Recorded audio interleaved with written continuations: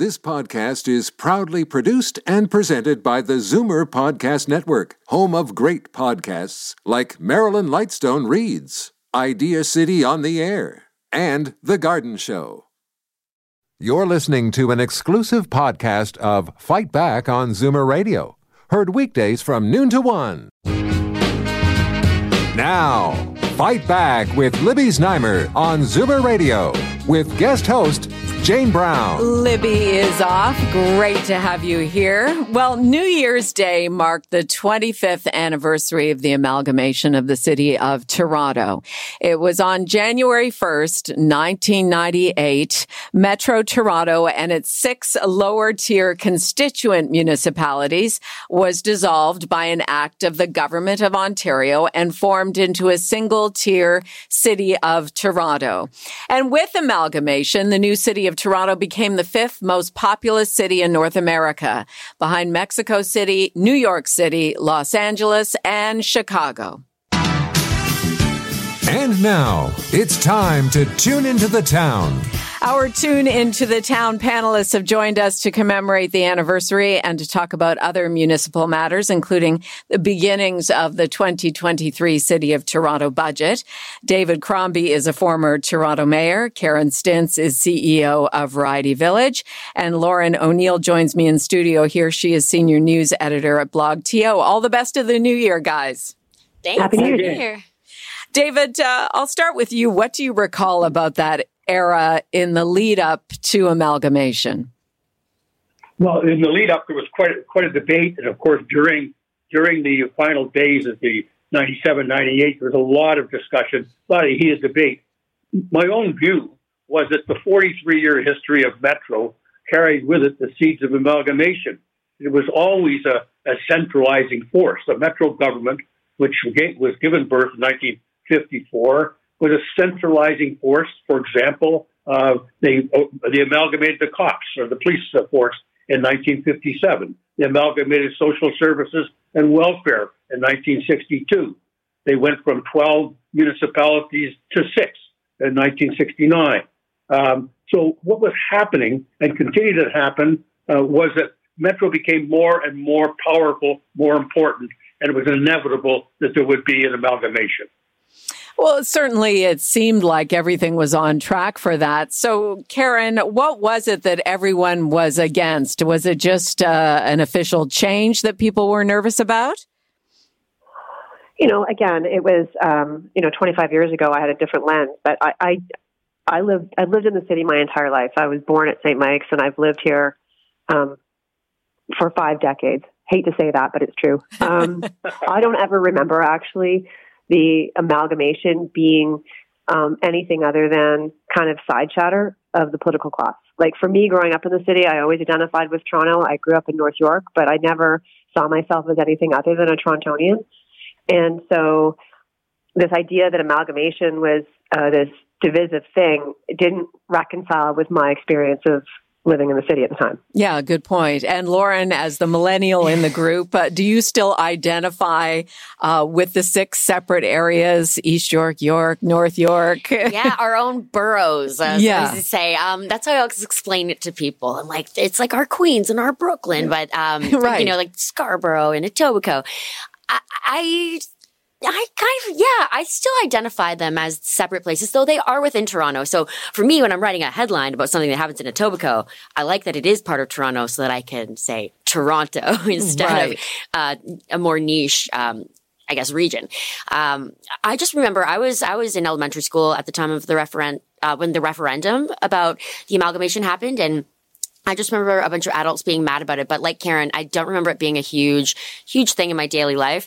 I do love, though, that it made us a mega city. That's just fun. Mega city. Yeah, it seemed to make sense. Yeah. We were on track for that. And I guess in retrospect, we've all accepted it 25 years later that that's the way it is. The fact that we became the 5th most populous city in North America, there's some prestige in that as well.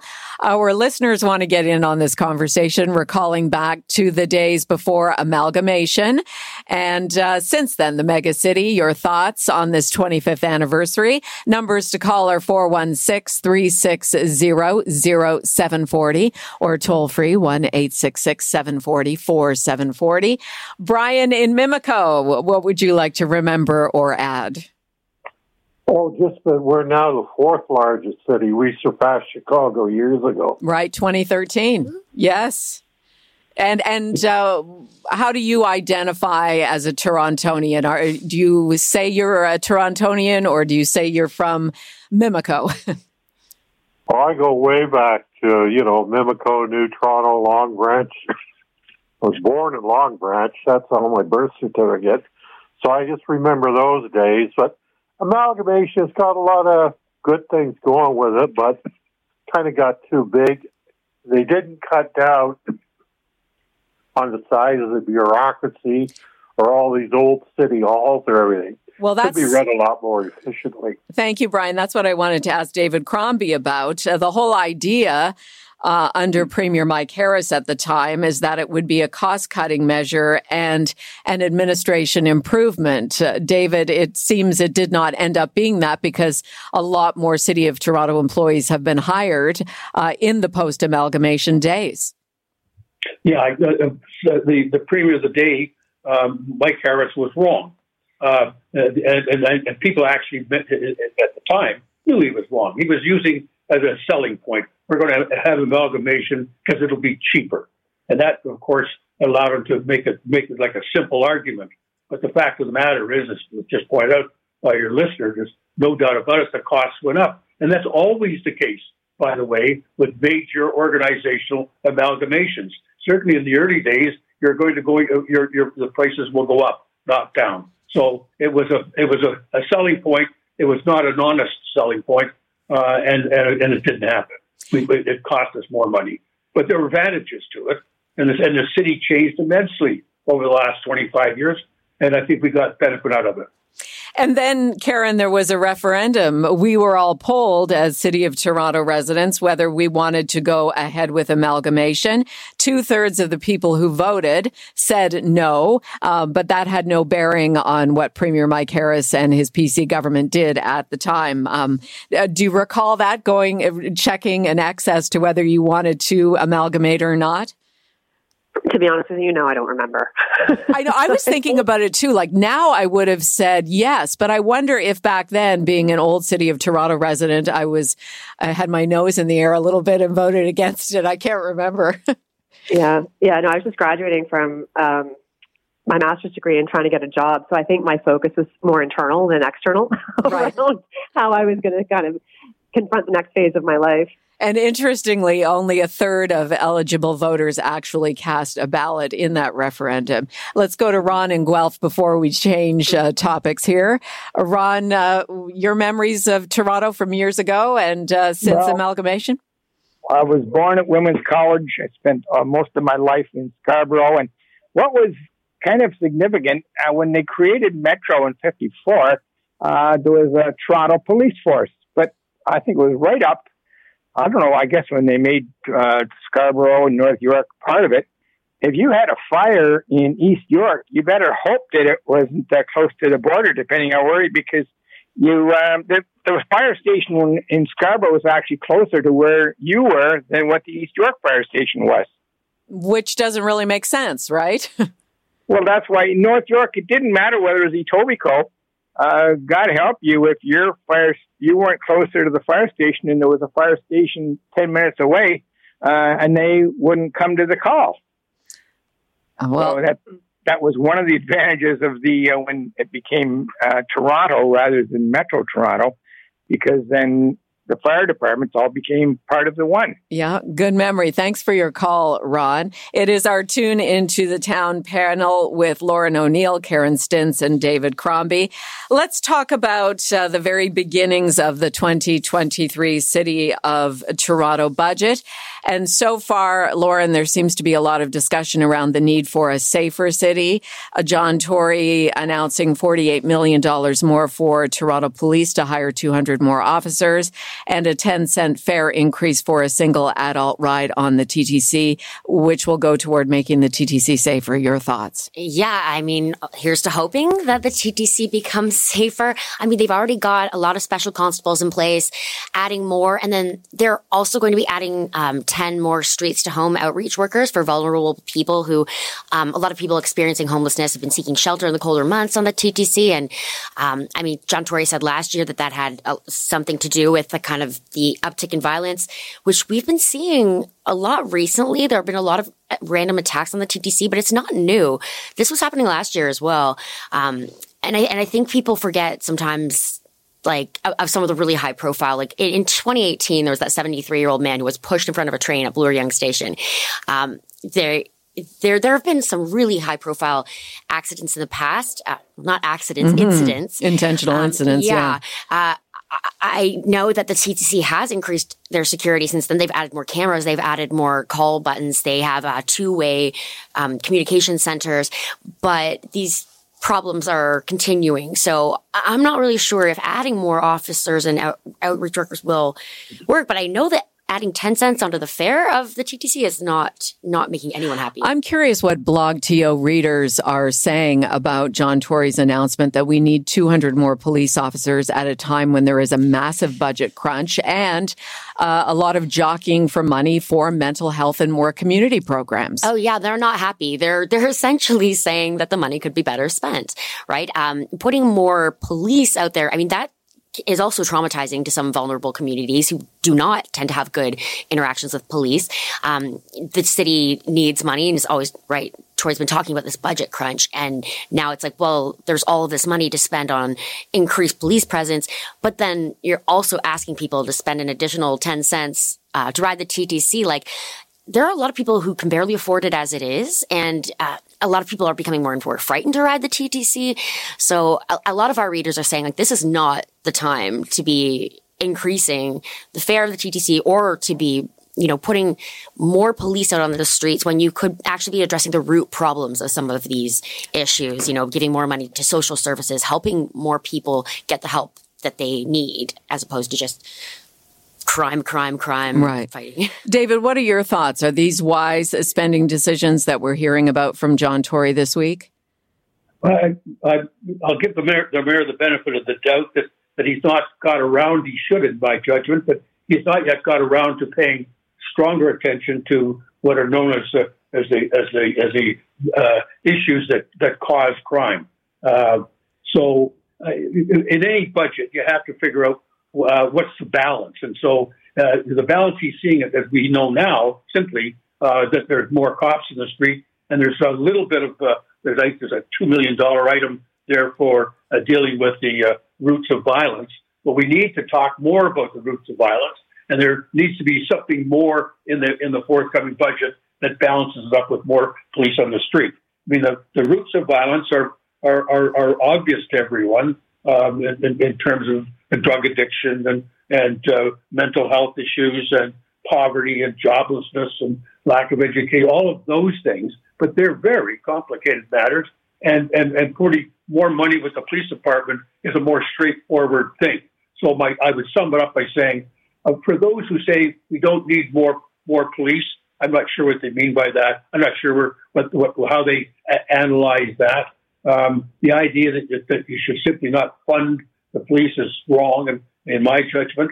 But on the other hand, we do need to make sure that we're giving far more attention than we have been to those issues that are causing violence.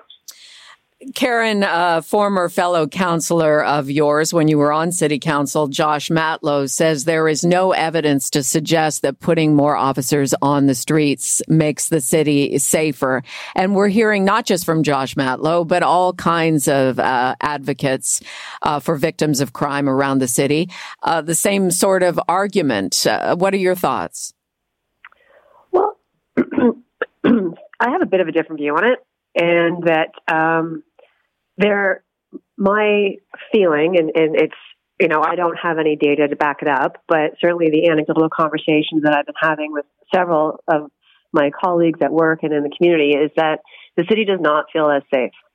And taking the subway for many people is no longer a reasonable option. And it's because, quite frankly, they don't feel safe on the subway. And this is my kids, this is my experience on the subway, that if I have, and transit, if I have an opportunity to take a different mode, I will, because there are people sleeping in the transit stations, there is drug use on the subway, there is treating the subway like a shelter system. And those are, David mentioned that we know the roots of violence and we know how to deal with it. The fact is we don't. It's very complicated. But the one thing we do need to address is that we need to reclaim some of these spaces. And if police presence helps people feel more secure, and then we begin to reclaim those spaces, then I think that's a good investment. And I'm not suggesting that any vulnerable group be targeted. Obviously, they need to be helped. But the reality is the best way to make the system safer is to get more people on it, using it on a daily basis. And I'll tell you, that's not going to happen with the status quo. That's not going to happen with more outreach workers. That's only going to happen when people feel safe enough to get onto transit again. This is a thoughtful conversation here on Zoomer Radio's Fight Back, and our listeners also want to talk about safety in Toronto. From outside Toronto, Todd in Woodstock, what would you like to add? Yes, Jane, I love this show. Thank you. Okay, I was born in Toronto. I grew up in the Parliament and Winchester area. And the clubs in the area, a lot of them were run by police officers. And I know for a fact that if it wasn't for their influence, not only myself, but the people I grew up with would not have done very well. There's people that should be credited with that. One is Peter Wiley, John Wiley. They ran the Cabbagetown, I guess it's a youth center now. There was another club down just on Carlton Street. There was another peace officer that ran that, and they were a tremendous influence on us. I remember a while back there was a guy that called in when they were talking about violence, and he said, "Sir, spend more money on clubs." You know what? He had no idea what he was talking about. And I do believe, and there's a lot of clubs and a lot of communities that are run by police officers, and they are a positive influence, and we seem to have gotten away from that. These people are key to putting kids on the right track. Like, I grew up, I've had my own business, I've done okay, and I credit a lot of that to the influence of the people who ran the clubs. Well, thank you very much for calling in about that. That is an interesting story. Let's go to Jody in Toronto. Go ahead, Jody. You're on Fight Back. Hi, Jane. Very recently, I came very close to being assaulted. I won't go into the story because you don't have the time to listen to the whole thing. But I want to share with you what the police officer said to me about keeping myself safe and to share it with other people. One thing he said, women have started wearing their purses, over their neck and so on, rather than carrying a purse because of the purse snatchers.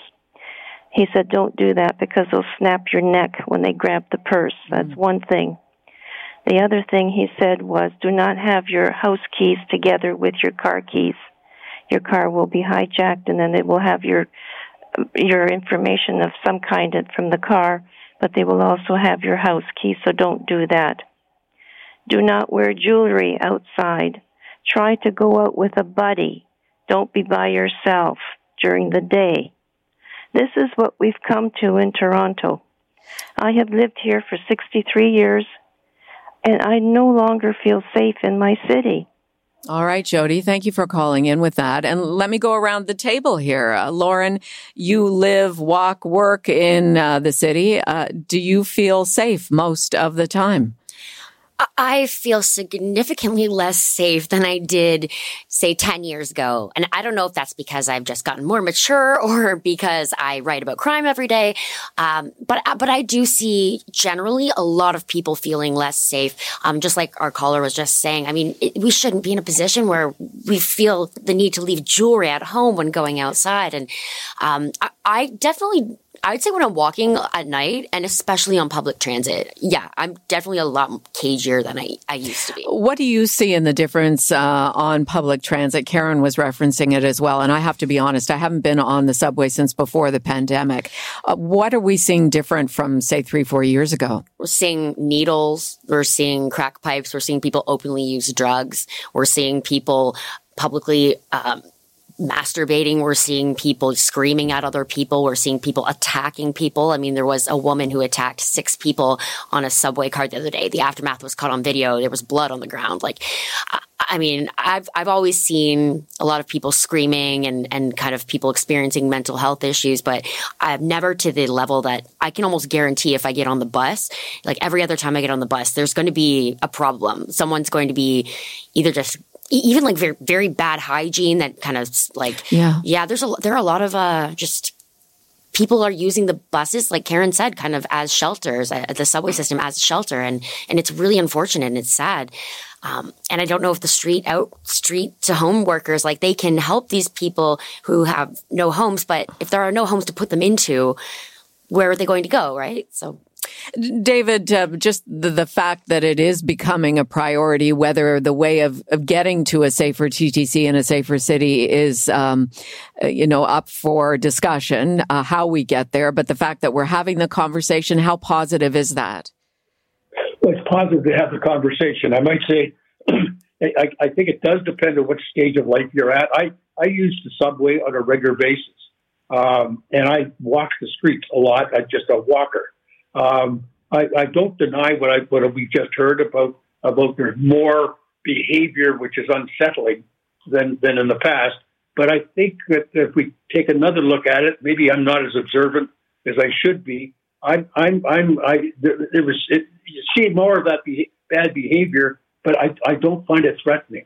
And now I'm 87 years old. I mean, so no one's going to threaten me, I don't think. But however, it seems to me that we're having a positive conversation. I think it's fixable. I think that people need to pay far more attention about what we're doing. Let me go back, if I could, for a second, sure, and not separate the police out as we've been doing from community. Your friend from Woodstock was pointing out that the police for years paid attention to the clubs, the Cabbagetown Boxing Club that Peter Wiley and his brother ran. The police were involved in baseball and hockey leagues and so on.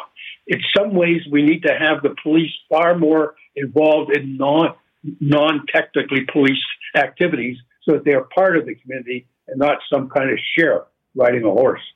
And we seem, Karen, to be starting to get back to that. Yeah, I think as well that we also need to recognize the fact that work, 10 years ago, the TTC and the subway system was really garnered towards commuting patterns. And so there was, a sense of safety in numbers and a sense of safety in that people were all going to work and you shared something together on that commute ride in. But the pattern of work has changed and working from home is becoming more real for many people who, particularly the 67% that were, office workers and knowledge workers that typically would go into the downtown core. And so that's not coming back soon, if at all. And so recognizing that the whole ridership demographic usage of the TTC is changing, how do we adjust to that and what do we need? And, back to the fare hikes, I know there's a budgetary constraint, but I think we need to have a bigger conversation of how do we fund this essential service, given that most of the fare box revenue, 70% of the fare box revenue comes from ridership. And that's not sustainable at a period of time when ridership is down. Was this a conversation you were having with your colleagues when you were TTC chair, Karen? Most definitely. Yeah. Most definitely. And it was something we recognized that was a system issue. And, one of the issues is that, with amalgamation is that there's a sense of failed political leadership. And I take a bit of umbrage at that notion because the reality is the city deals with all of the pitfalls and drawbacks of provincial and federal policy. And, the fact that we have limited ways to raise money means that we're a city of scarcity. And when you have scarcity, then you have big discussions and divides around how money is spent. And really, there needs to be a discussion with the province around how we support Toronto in this time when there's a lot of moving targets and a lot of expenses and a lot of money and a lot of need that the property tax base alone just cannot continue to fund. As we go forward with this budget process, and we're coming to the end of our segment here, and Helen in Toronto, I want you to hang on because we're going to continue the conversation about safety on the TTC on the other side of the break. But what should we be thinking about looking for in terms of public consultations, making sure that if you do feel strongly about something, Lauren, and you live in the city of Toronto, that you make the effort to go to these public consultations before the budget is finalized? I think I'm not sure which specific public consultations are coming up, but I would encourage everyone to keep in touch with their local city councilor, follow them on Twitter, subscribe to their email newsletters, and go. I've been to a few public consultations and they were great, really interesting, engaging discussions. So it's definitely these issues of where we should be spending the city's money, especially like Karen said, when it's so scarce, are really important. And the more people who get out there and share their valid experiences and opinions, the better. David, your final thoughts on the beginnings of the budget process? Well, if I could endorse what Karen was saying. We should get Karen's words around to the province of Ontario. The city of Toronto, the large city that it is, now it does depend on the fare box far more than any other city in North America of its size. And it's because the province starves the place. Karen, you gave us some good fodder there to think about. Any final words before we let you go? No, I think that there is, I think to your point, we're having conversations that we need to have. And I think that they need to continue. And the role of the city is to have these conversations continue to be heard even after the budget process is decided. This has been great. Thank you, panelists. Our first chat of the new year. Thank you. Thanks, Jane. Thanks, Jane. David Crombie is a former Toronto mayor. Karen Stintz is CEO of Variety Village, and Lauren O'Neill is senior news editor at BlogTO. Jane for Libby, and we will continue our conversation around safety on the TTC, and your experiences are also welcome. We'll have two transit stakeholders on next, and if you want to call in, the numbers to call are 416-360-0740 or 1-866-740-4740. You're listening to an exclusive podcast of Fight Back on Zoomer Radio. Heard weekdays from noon to 1. Fight Back with Libby Znaimer on Zoomer Radio with guest host Jane Brown. Libby will be back next week. We will continue our discussion now about improving security on the TTC and whether measures Mayor John Tory has already announced are the right moves to improve safety on Toronto's transit. Joining us for the conversation now, TTC spokesperson Stuart Green and Sheila Pisey-Allen, Executive Director of TTC Riders. Stuart, Sheila, hello to you both. Good afternoon. Hello. Sheila, there have been a number of violent incidents on the TTC this year, and I can detail some of them, but a lot of them have targeted women on transit. How concerned are you, because you've been with TTC Riders for a number of years, about some of the negative changes you're seeing on transit? It is concerning. We're hearing from lots of riders about safety issues. And everyone deserves to feel safe and welcome on the TTC. So it's important that we're having this conversation, but it's a very nuanced conversation. Safety means more than, protection from the most extreme violence. We hear from a lot of women who are afraid to take transit alone at night when the bus doesn't come frequently enough, when there's not enough staff in stations. So we do need more staff, but they need to be the right kind of staff. We know the wrong kind of staff are going to make some people, especially Black and Indigenous transit users, less safe. And at the same time, this budget is cutting subway service, cutting bus service. That is going to make transit less safe, especially for women and shift workers who use the TTC late at night. So when you say right kind of staff, tell us what you mean by that. Yeah, so, we think that there's safety in numbers. So part of that is making sure we're welcoming transit users back to the system with frequent service, with affordable fares, but also supportive staff roles that can really contribute to making transit welcoming and accessible, who are trained in, de-escalating crisis situations, but also people want more from the transit system. They want help navigating it, wayfinding. Another safety issue we're hearing a lot about is from people who use mobility devices, who are very worried about going into the subway and getting their wheels caught boarding the subway. That's a safety issue we haven't heard about in this budget. Adding more police is not going to address those safety issues. So we really need a thoughtful approach and making sure we're hiring the right kind of staff that are going to create a welcoming environment, because that's the big issue facing the TTC. How do we bring back riders? And we're seeing a budget that's cutting service by 9% compared to pre-pandemic levels. Stuart Green, over to you and the perspective from the TTC. You're hearing concerns from TTC riders. We've been talking about it, our panelists, the last half hour. It sounds like the transit system has devolved, certainly since the beginning of the pandemic. Well, I mean, let me say this. Sheila and I probably agree on 90% of what transit needs and what transit should be. So everything she says is absolutely true. What I would remind your listeners is that, the TTC is a public transit agency. We are, 40% of this budget is being funded by the City of Toronto. We need to find 60% somewhere else. So, we have two places we can go. One is our service levels. The other is our customers. So short of having, sustainable funding from those with deeper pockets than we have, we're in a situation where we have to do the best with what we've got, and that's what we've tried to do with this budget. So with respect to safety, again, Sheila's absolutely right. We know that 55% of our customers are women. We know that. We know that the vast majority of our customers, and we do customer polling all the time, the vast majority of their concerns right now are about safety and security, and over service, for example.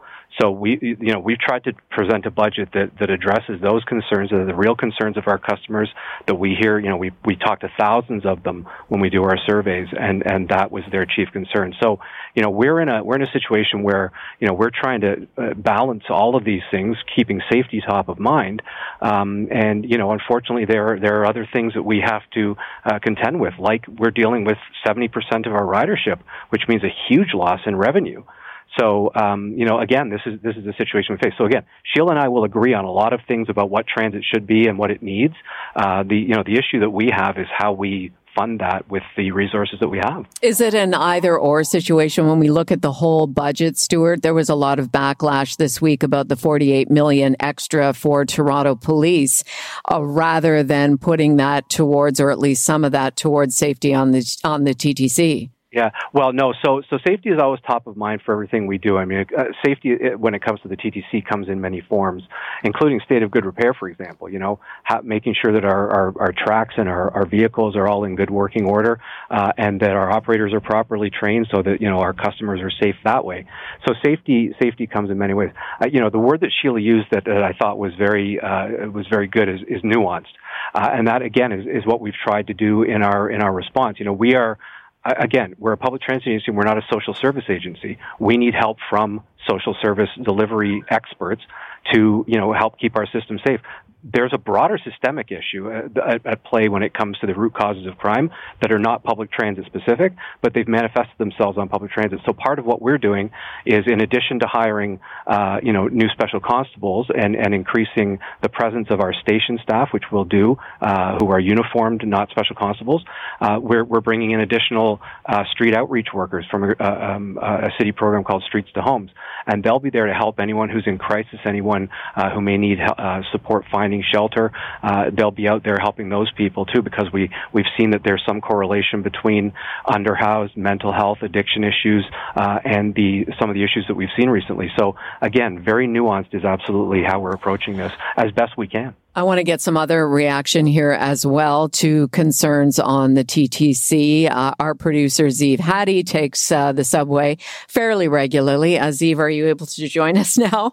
Of course. Hi, Jane. So you were telling me, and please share with our listeners some of the experiences you have confronted while being on the TTC. Yeah, so I think, over the course of the pandemic, I've felt definitely more unsafe on the TTC. I would say that I've seen, incidents where we've had to skip stations because of, security incidents. And those were kind of scary to think about. And then I have seen incidents where, women have been followed on subway trains, going through the tunnel. And so there's not much they can do, but, sort of walk away as much as possible. I just feel like I've heard, verbal assaults more often. And I think it's definitely a scarier time. So if not scary, certainly unsettling. Yeah. And I definitely think, I do drive. I try to take transit when I can, but I feel like driving, for me at least now, is a little bit more obviously safe. Okay, thanks, Zeev. Sheila, back over to you with TTC riders. How does Zeev's experience, and we're going to go to the phones as well, how does that reflect what you're hearing from transit riders, particularly women? Yeah, maybe I can share one of my own experiences. I have been sexually harassed on public transit, and luckily there was someone else taking the Scarborough RT with me. It was very late at night. And for me, that experience really drove home their safety in numbers. We need to have more riders in the system, and we need to have more staff. And this budget proposes very deep cuts. You could be waiting up to 10 minutes for a subway. So how does that increase safety? This is going to drive more transit users away, both the cuts and the fare increases. It's going to wreck our chances at meeting climate goals, but also really reduce safety. And yet the budget proposes money by getting rid of a second staff person on the subway. So not only do we think that adding more police is the wrong approach, it won't fix the underlying issues. It's almost window dressing. There's $2.4 million is being added for special constables, $1 million for streets to homes, but millions and millions of dollars in service cuts. So we think fare increases are totally unacceptable and unfair as well, because what's happening is the mayor is asking the lowest income transit users in our city, because right now most TTC users are women, shift workers, racialized and lower income people, to pay more when there's many people who can afford to pay more. So we're actually asking the mayor to look at a parking levy on big malls and commercial landlords that could raise hundreds of millions of dollars. We need to be investing in the system now, not cutting it back, because that's going to reduce safety. How responsive do you think, Sheila, the mayor is to that? And we talked about that this morning here at Zoomer Radio as well, your idea. Is this part of public consultations? Is this directly your message to the mayor? Will it resonate? The good news is that the mayor has voted yes in the last term of council to ask staff for a report on this revenue tool. KPMG did a report on it in 2016, so we know how much money it could raise, up to $575 million a year. So our message is these cuts don't need to happen. We can invest more in public transit service, and we don't need to raise fares on the lowest income people in Toronto. Let's go to Helen in Toronto. Helen, sorry, you've been waiting quite a while to tell your story. Go ahead. Yeah, that's okay. I take the subway when I go down to dental appointments. This one happened to be at Yonge and Eglinton. On my return, I was crossing over from one side of the street to where the subway is at the other. There's a bit of a tunnel. As I was going through, I took a look at the back of this person, and something looked off. And as he went through the door, he pushed the door, kicked the door, and then with the other foot kicked the air. Somebody had opened the door for me on the left, and to break the momentum, I thanked him, and then he turned around and stared me in the eyes. And thank God I'm a quick thinker.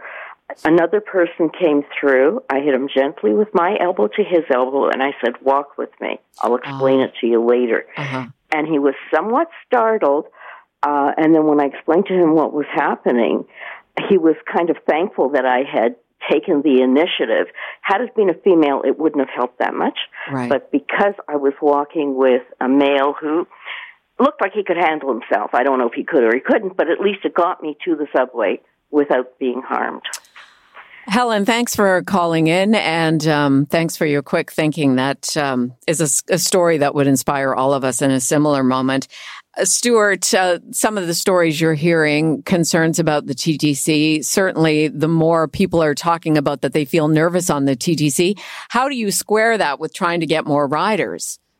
Well, I mean, getting riders back is a primary objective of ours. We've had a couple of campaigns.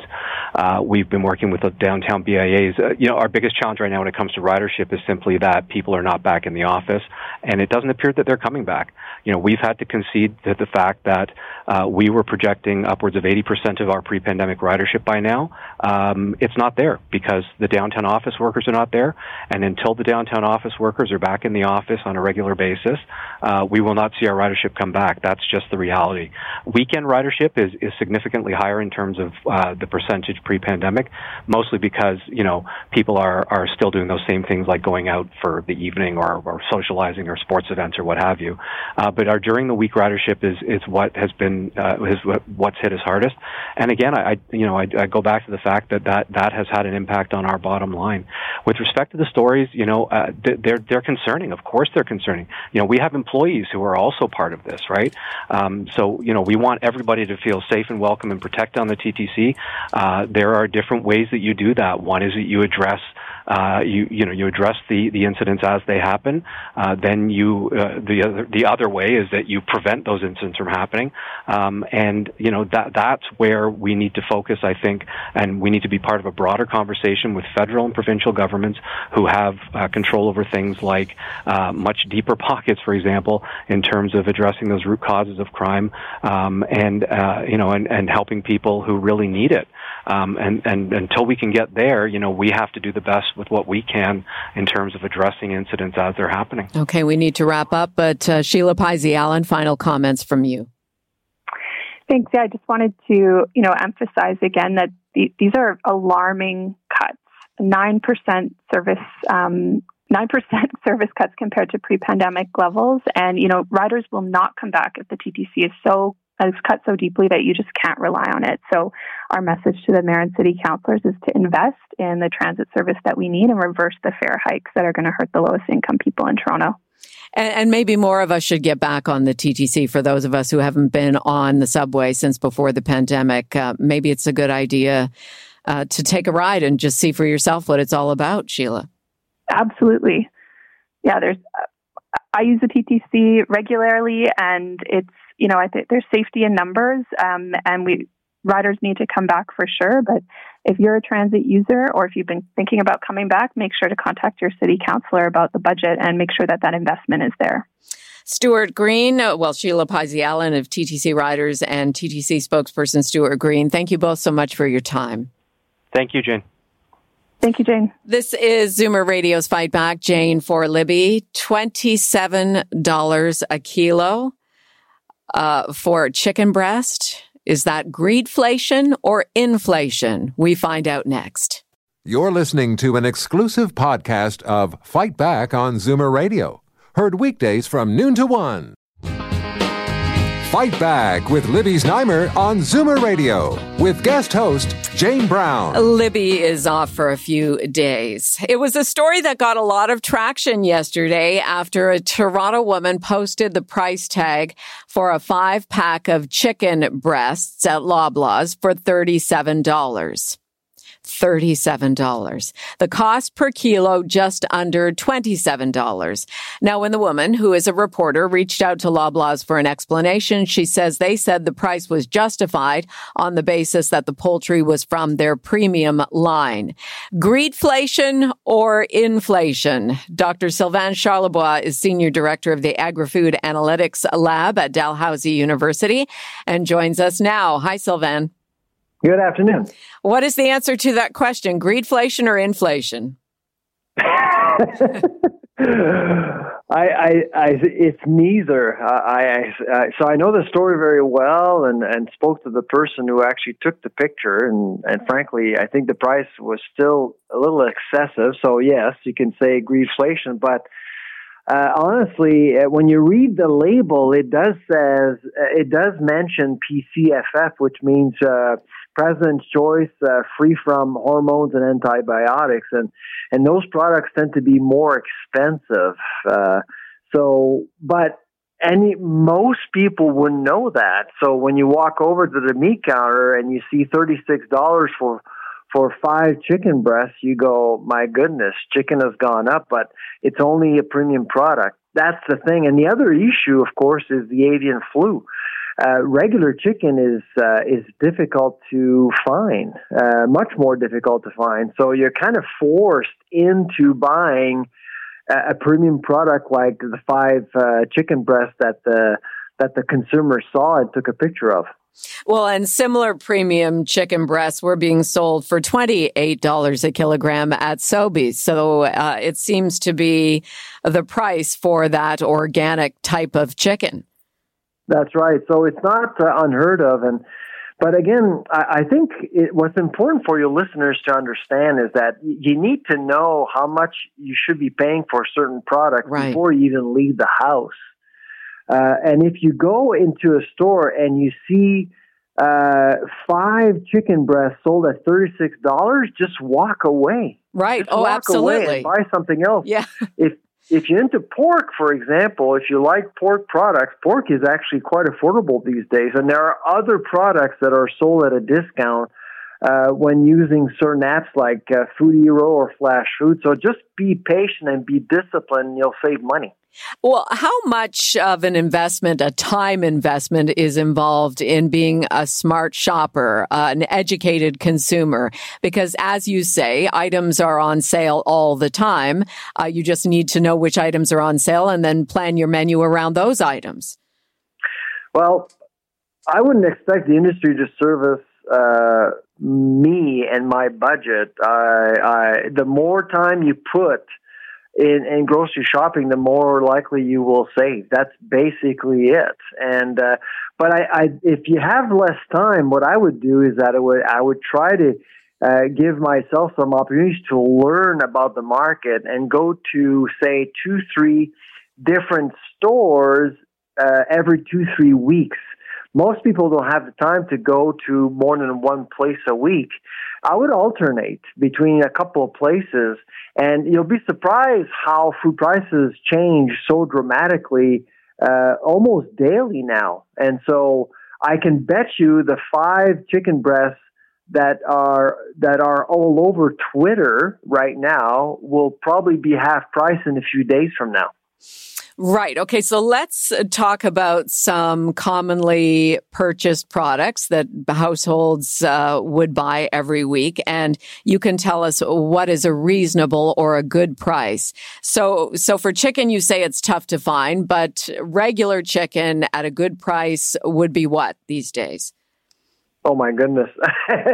You caught me off guard. I don't have the list of products, but I would say, I mean, essentially, because it all depends where you live. That's the thing about food is, depending on your address, you actually will have different options. So it's always difficult to compare, say, chicken in Halifax versus chicken in Toronto. Okay. I can tell you right now, chicken sold in Halifax is likely most of the time more expensive than in Toronto. Why? Because there's more competition in Toronto.